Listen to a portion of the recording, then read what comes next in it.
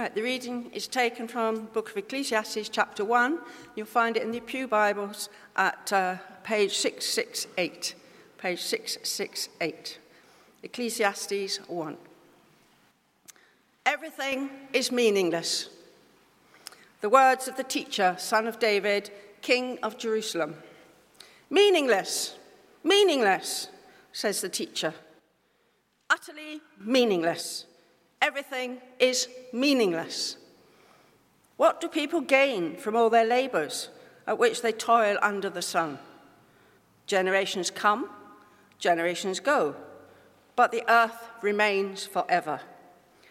The sun rises and the sun sets and hurries back to where it rises.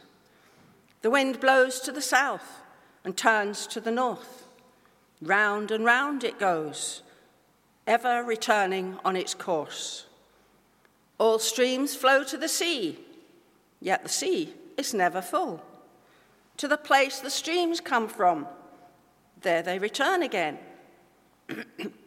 All things are wearisome, more than one can say. The eye never has enough of seeing, nor the ear its fill of hearing. What has been will be again. What has been done will be done again. There is nothing new under the sun. Is there anything of which one can say, look, this is something new?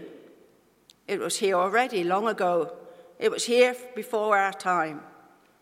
No one remembers the former generations, and even those yet to come will not be remembered by those who follow them. Wisdom is meaningless. I, the teacher, was king over Israel in Jerusalem. I applied my mind to study and to explore by wisdom all that is done under the heavens. What a heavy burden God has laid on mankind. I have seen all the things that are done under the sun. All of them are meaningless, a chasing after the wind. What is crooked cannot be straightened. What is lacking cannot be counted. I said to myself, look, I have increased in wisdom more than anyone who has ruled over Jerusalem before me. I have experienced much of wisdom and knowledge. Then I applied myself to the understanding of wisdom and also of madness and folly. But I learned that this too is chasing after the wind. For with much wisdom comes much sorrow. The more knowledge, the more grief. This is the word of the Lord. Thanks be to God. It's good to be here. My name is Clive. I always think it's a little bit odd, these situations. It's like, I don't really know you, you don't really know me, but you're asking me to come and speak the word of the Lord, and there's a lot of trust in that. So I just want to say that I've been praying for you. I don't know you. You're not my sheep. But I sense the Lord wants to speak to us about the profoundness of Ecclesiastes. Why would a visiting speaker come and speak on Ecclesiastes? There's a member of our congregation in his 90s. He said, I've never heard a preacher preach on Ecclesiastes. And maybe you are the kind of church that preaches Ecclesiastes all the time, but my guess is you're probably not. But one of the interesting things as an introduction to Ecclesiastes is that it doesn't need any Mosaic or Abrahamic knowledge. You could be somebody that knows nothing of the Bible or the Christian faith or the Jewish faith, and yet it speaks. Because what it does is it speaks to us as human beings. We're all made in the image of God, and it speaks to us about life. And the unifying aspect of it is that we're all humans who are all broken people, who at times find things meaningless, who toil, who strive for things, who go our own way, who do our own thing.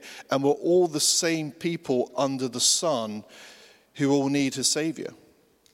And so that's what's so great about Ecclesiastes. If you enjoy this, I'm not asking you to do a TripAdvisor review, But if you enjoy it, then you can go online and find the rest of the talks that we're doing in Ecclesiastes. Because I thought, what would I do? Would I come here and speak on John's Gospel or Luke's Gospel or something? I thought it's too hard to change gear from what the Lord has been saying in this season.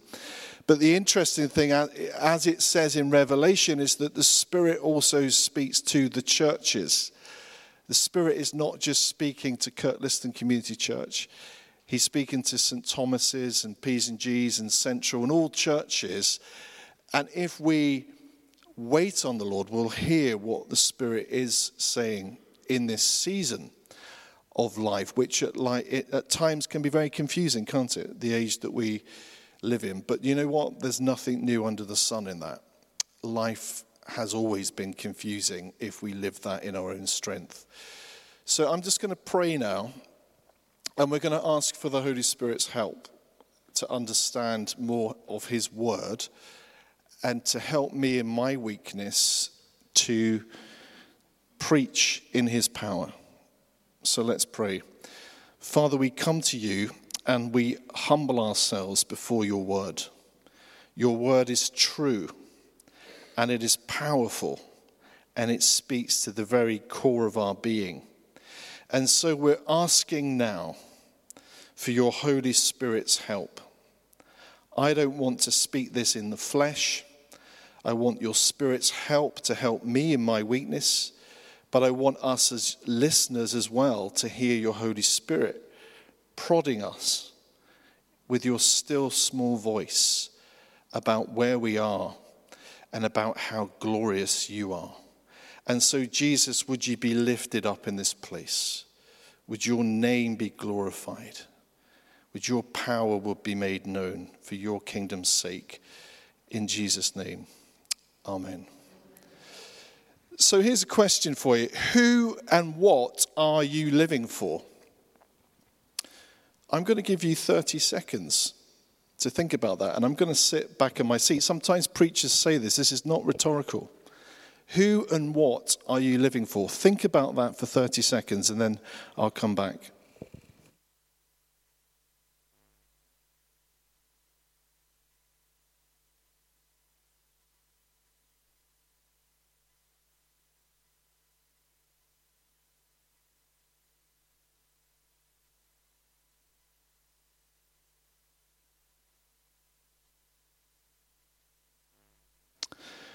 Now, of course, the Sunday school answer is Jesus, isn't it?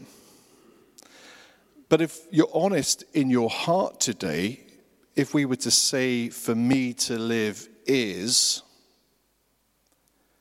it your family? Is it your work? Is it sport? What have you put in that blank? Because if it's not for me to live is Christ, then we are worshipping something more than Christ. And what Ecclesiastes is doing is speaking to our very hearts about who we are and who God is and what we're living for. Just on this next slide, there's a quote from Harold Kushner, who is a Jewish author, who says, "The woman who dreamed of marrying a successful doctor or corporate executive and living in a fancy house in the suburbs may find herself well married and living in her dream house, but cannot understand why she goes around every morning saying to herself, 'Is this all there is to life?'" And it could be that somebody has this incredible dream house that they've looked to make. You've had an amazing career, or you want an amazing career, or you think that life is heading towards retirement. But there are moments when you get there, when you think that this is what I really want, and you get there and you say, "Is this all there is to life?" There's an emptiness. Because we look at the outward appearance, don't we? Look what he's got. Look what she's done. Look what they've done. Look what they've got. But God looks at the heart. And that is both scary, but it's also freeing that he looks at our hearts. Because he's not interested in our works. He's not interested in our proficiency. He's not interested in how many degrees we've got. He looks at our heart and whether our heart is for him. So I've got 3 questions, and the first one is, what do we gain from the text? What do we gain from all our striving? So Ecclesiastes 1-2. And what we see here is it says, the words of the teacher, son of David, king in Jerusalem. Meaningless, meaningless, says the teacher. Utterly meaningless. Everything is utterly meaningless. So here is this guest preacher coming to tell you, hope you have a nice Sunday. Everything is meaningless, folks. And I hope you have a joyous day as you go from here, as you consider that everything is meaningless. But what we need to consider is that many think this is Solomon, but also many scholars think it's a writer in the tradition of Solomon. So for the sake of that, I will often talk about the preacher. That whether it's Solomon or whether it's another preacher, it's in the Solomonic tradition. It's in the vein of Solomon. And he says meaningless. Now that can sound utterly depressing. But what we need to understand is that in the original Hebrew comes this key word, which is hevel. And hevel is what translates as breath, what translates as a mist, okay? So just while I continue talking, some of you who are very observant will be saying, why has he got a kettle at the front? Do they take a tea break at Kurt Liston after 5 minutes when he gets fed up preaching, or maybe he gets a little bit tired? Well, no. Here comes an illustration about what meaninglessness, hevel, looks like. So if we place and lean in life our meaning on the things that we see or the things that we hold or the things that we touch, what the preacher is saying is that is hevel. That is temporary. That is like a mist. It's like steam. And 1 minute it's here and the next minute it's not here. Who knew how long a kettle took to boil, even when we tried it before? But you see, that's the point. We can't even create steam when we want it. It's so hevel. But here comes the steam. Here comes what our lives look like when we base it on just the here and now. The temporary, it's steam. It's like you can't get hold of it. That's all it is. And isn't that sobering? Doesn't that make you think to yourself, wow, what am I really living for if it's all hevel? Well, we mustn't be utterly depressed about that, because if we look through the rest of Ecclesiastes, what it talks about in terms of the temporariness of life is that life is hevel, it is steam, it is short, so we better enjoy it. We better enjoy the food and the drink and the work that God has given us and make the most of it. He's affirming of these things. He's not dualistic in saying, well, everything is spiritual and anything physical, it doesn't matter. That's not what he's saying. He's saying life is short, it's hevel, but also life is short, don't waste it in the light of eternity. Don't be like the pagans and just live for here and now, eat, drink and be merry, but eat, drink and enjoy work and enjoy your spouse, but do so in the light of eternity. Do so in the light of eternity. And so on the next slide, we hear of echoes, don't we, of Jesus. When Jesus says in Mark 8:36, for what shall it profit a man if he shall gain the whole world and lose his own soul? And it's interesting in Ecclesiastes is that when we often think of Jesus, we think of Jesus as the king and the priest and the prophet. But Jesus is also the sage. He's also the wise one. And we hear echoes of this in Ecclesiastes, but also reflected back in the Gospels, in the Gospel of Mark. What shall a man profit if he shall gain the whole world and lose his own soul? It's hevel. It's temporary. If you put all your time and energy into these things, into success and money and the good life, and that's it, it will go. It will be like steam. What will you gain? What will you profit from all of this? So what do we gain from all of our striving? We need to be careful that we're not just living in a way that is just like mist, like living for things that are so temporary that we forget them in the light of eternity. But secondly, on the next slide, why do we live for recognition? And where am I seeing this in the text? Well, it's in two places, in verse 4 and verse 11. Verse 4 says, generations come and generations go, but the earth remains forever. Verse 11 says, no one remembers the former generations, and even those yet to come will not be remembered by those who follow them. So, what is this about? Well, let me ask you a question. Who is your great-great-grandmother? And you might say, oh, well, yes, I know that. I've joined Ancestry.com or whatever it is. And I know it's Edith Mackay, and she lived up in Sutherland and had a croft. Well done you. That's good. But what if I said, who is your great-great-great-great-great-great-great-great-great-great-great-grandfather? Who's he? You might be like, well, actually, no, I have done that Ancestry.com, and I could even tell you that, okay? That's Fergus Ross. Well done you, but you never knew him. You might have his name on a family tree, but you never actually knew him. And again, the sobering thought here is this, is that all the time and all the energy and all the effort and all the stress and all the pursuit and all the toil is such that in 100 years' time, people will be saying, Clive Parnell, who is he? I've never heard of him. Never heard of him in my life. David McCarthy, no idea who you're talking about. I've got no idea who you're talking about. And again, isn't that sobering? Because so much of our time is like, okay, I've got to make a mark. I've got to do this. I need to be seen. I need to be noticed. We might not say that overtly, but subliminally we're thinking, I want my life to count. I want people to remember me. There's nothing wrong in doing well and people thanking God for that and a legacy being left. But can't we see that we will be unremembered people? But there will be one who is remembered, and his name is Jesus.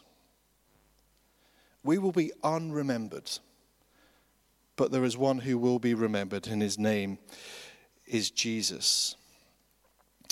Our striving for recognition is such that we often look at the grass is greener on the other side. We think if I could just get to there, then my life would be more complete. If I could just fix this, then my life would be more satisfying. Our striving for recognition is such that we see this in literature, we see this in films, we see this in history. Many of you will be aware of the film It's a Wonderful Life. It often comes out at Christmas, doesn't it? That black and white film. Bit of a tearjerker as you're eating your Quality Street chocolates. You can't resist crying over the tearjerker that is A Wonderful Life. And I'm sure many of you have seen the film that involves George Bailey as the central character in the film. And he becomes restless in his job and in his hometown, as many of us sometimes do. Well, what's next? I need to be recognized. My boss doesn't see me, or people don't think I'm good enough, or surely I'm good enough and I need to be seen in be a bigger fish. And he believes that he needs to travel beyond his hometown to find meaning, to really prove himself. And he gets beyond the city, the village limits or town limits, and gets to a bigger place. And then life doesn't quite work out the way that he thought it would work out. And so we're just going to watch a short video of that. It's just literally 1 minute from the film when he realizes his life is not working out the way it should. Bella, se nel mio cuore, oh Paola, voglio cantare una canzone d'amore. God. Oh, God.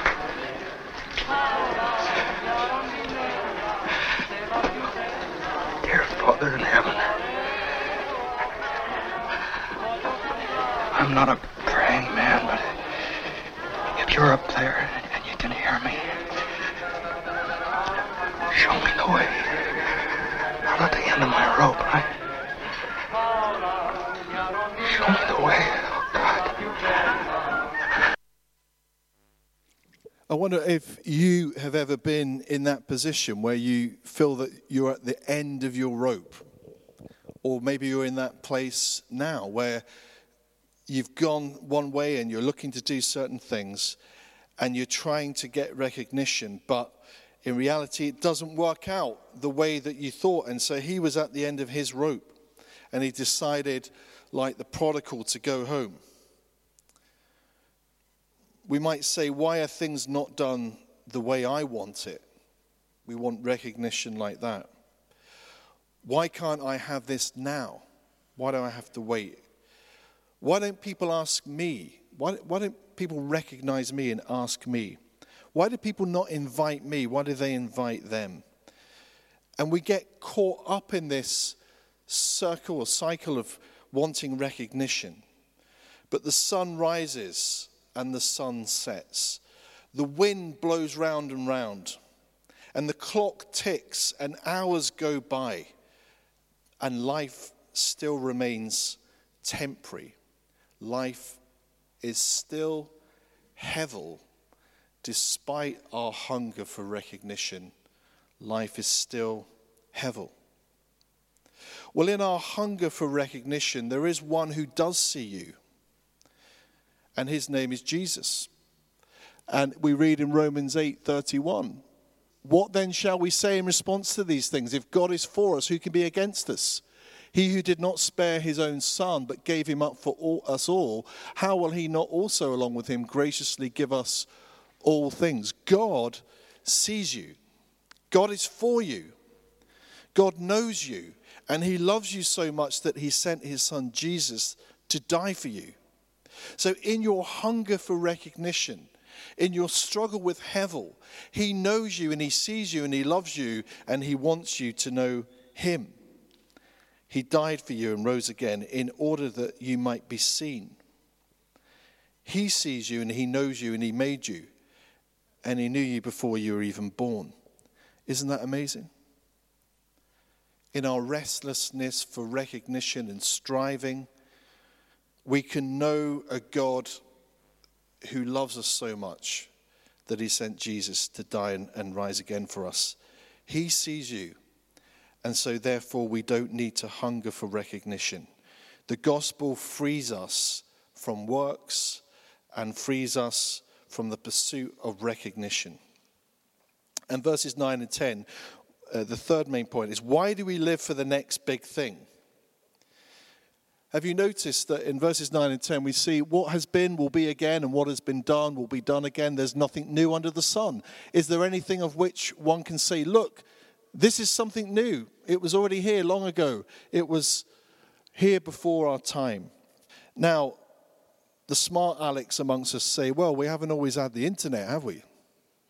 We haven't always had mobile phones. But this is really not the point. This is the point of mankind, if you like, repeating the patterns of good and bad. That history, as we often hear, repeats itself.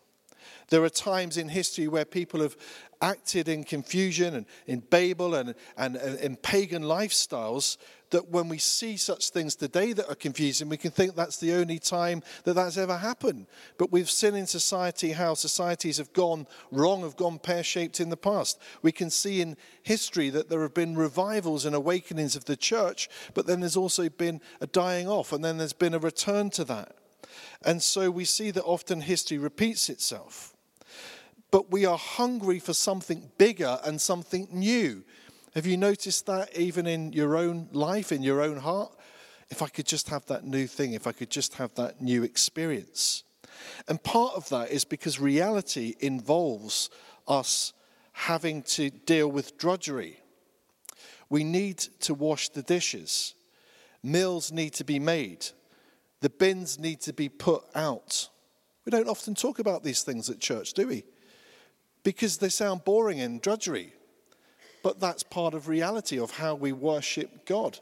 Such things are part of our everyday lives and our everyday weeks. Work needs to be done.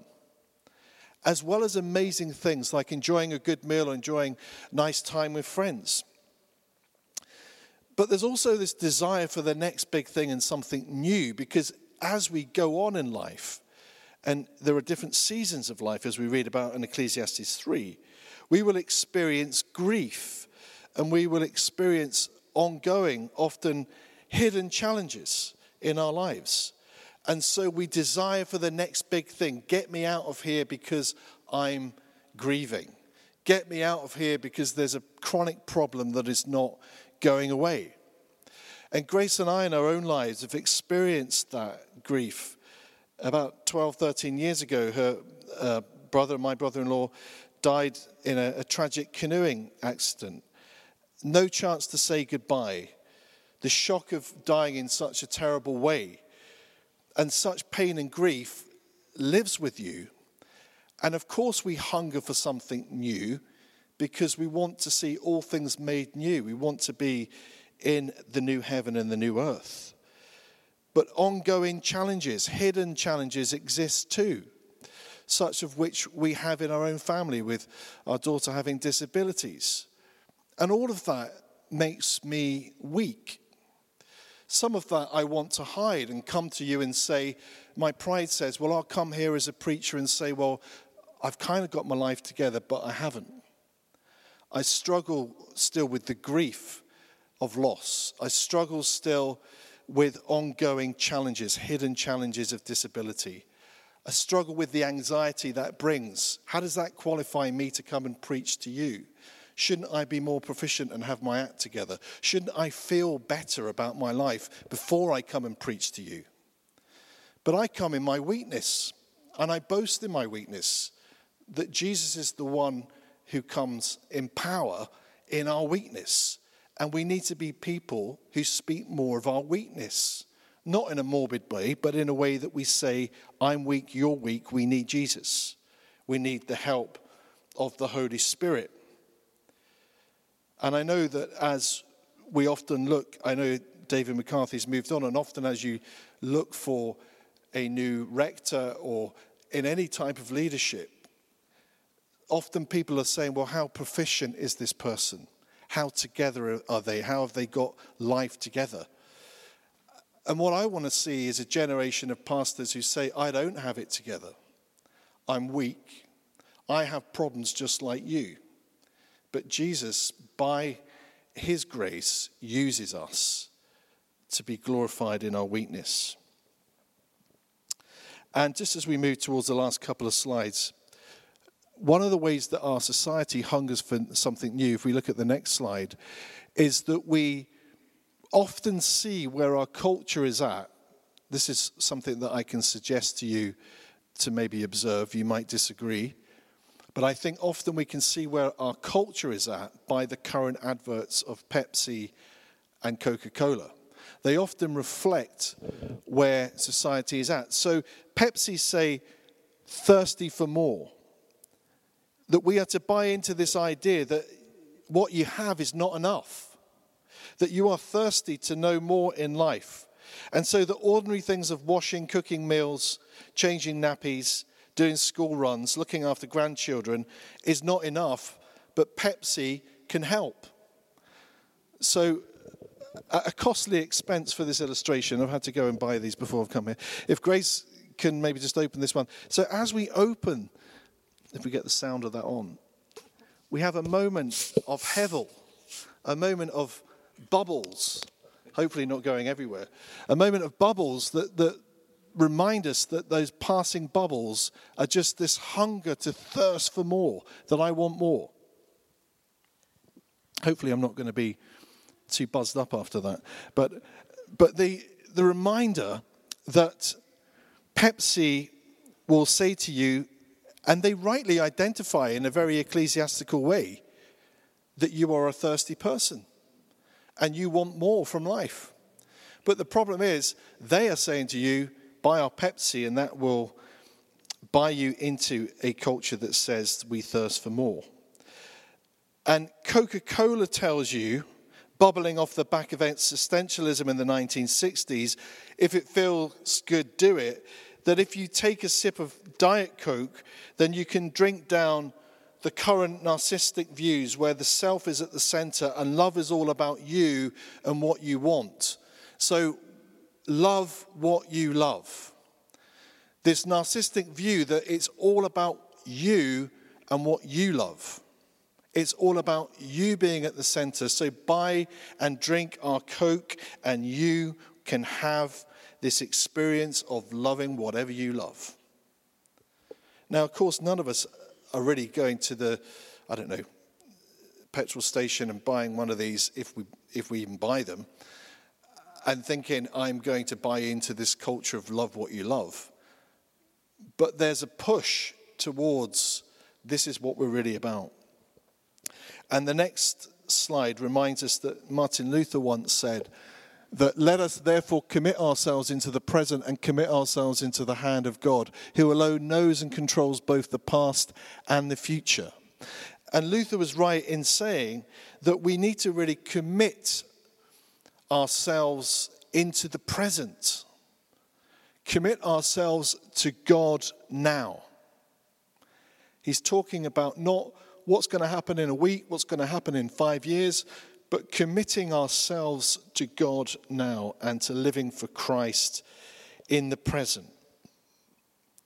And I suppose we could, if we just move to the next slide, we could summarize some of this by saying it matters, but God matters more. This stuff matters, the good and the bad, but it matters more. He matters more. And Colossians 1 says, the Son is the image of the invisible God, the firstborn over all creation. For in him all things were created, things in heaven and on earth, visible and invisible, whether thrones or dominions or rulers of authorities. All things were created through him and for him. So it matters, but God matters more. That Jesus is the one who is over all things, that he has the ultimate authority, that he is the one who came and died and rose again, ascended to heaven, will one day return where all things will be made new, and no longer will it be hevel. No longer will there be just steam. No longer will there be toil. No longer will there be heartache. No longer will there be grief. No longer will there be frustration and depression and anxiety. There will be peace at one with God for him forever. Don't we want that? Your heart aches for that. Your body, as you age, physically reminds you that you need that. And so there is good news. There is the gospel that he will make all things new, that he is over all of this hevel. He wants us to enjoy him, and he wants us to enjoy life, but to live for his glory. Jesus knows you. He knows your circumstances. He made you. He sees you. He died for you. He rose again for you. He comes to serve you. Isn't that an amazing thought? He didn't come to be served, but to serve. I've just been meditating on that this week, and I'm not quite sure what that looks like, but just to receive from him. Isn't that a beautiful thing as we toil away to receive from Christ, the one who wants to serve? He comes to give you life. Do we come to Jesus, therefore, and bow the knee to him and receive from him? Receive forgiveness, receive wisdom, receive eternal life through his Son, Jesus. Who and what are we living for? Might we say, for me to live is Christ. For me to die is gain. That is the glory of the gospel. Let's pray. Father God, we thank you for this reminder this morning of how we can see the gospel in the book of Ecclesiastes. How we see our need of Jesus, how we see our need of the gospel, and how you change us. And so forgive us for toiling away too hard, for looking for recognition, for striving too much to impress others. And we thank you that the gospel frees us from such things. And we thank you that you want us to enjoy your creation, to go from here and enjoy the day that you've given us. But may we hold it lightly, recognizing its hevel, and recognizing that we do what we do in the light of eternity for your glory and your name's sake. In the name of Jesus we pray. Amen.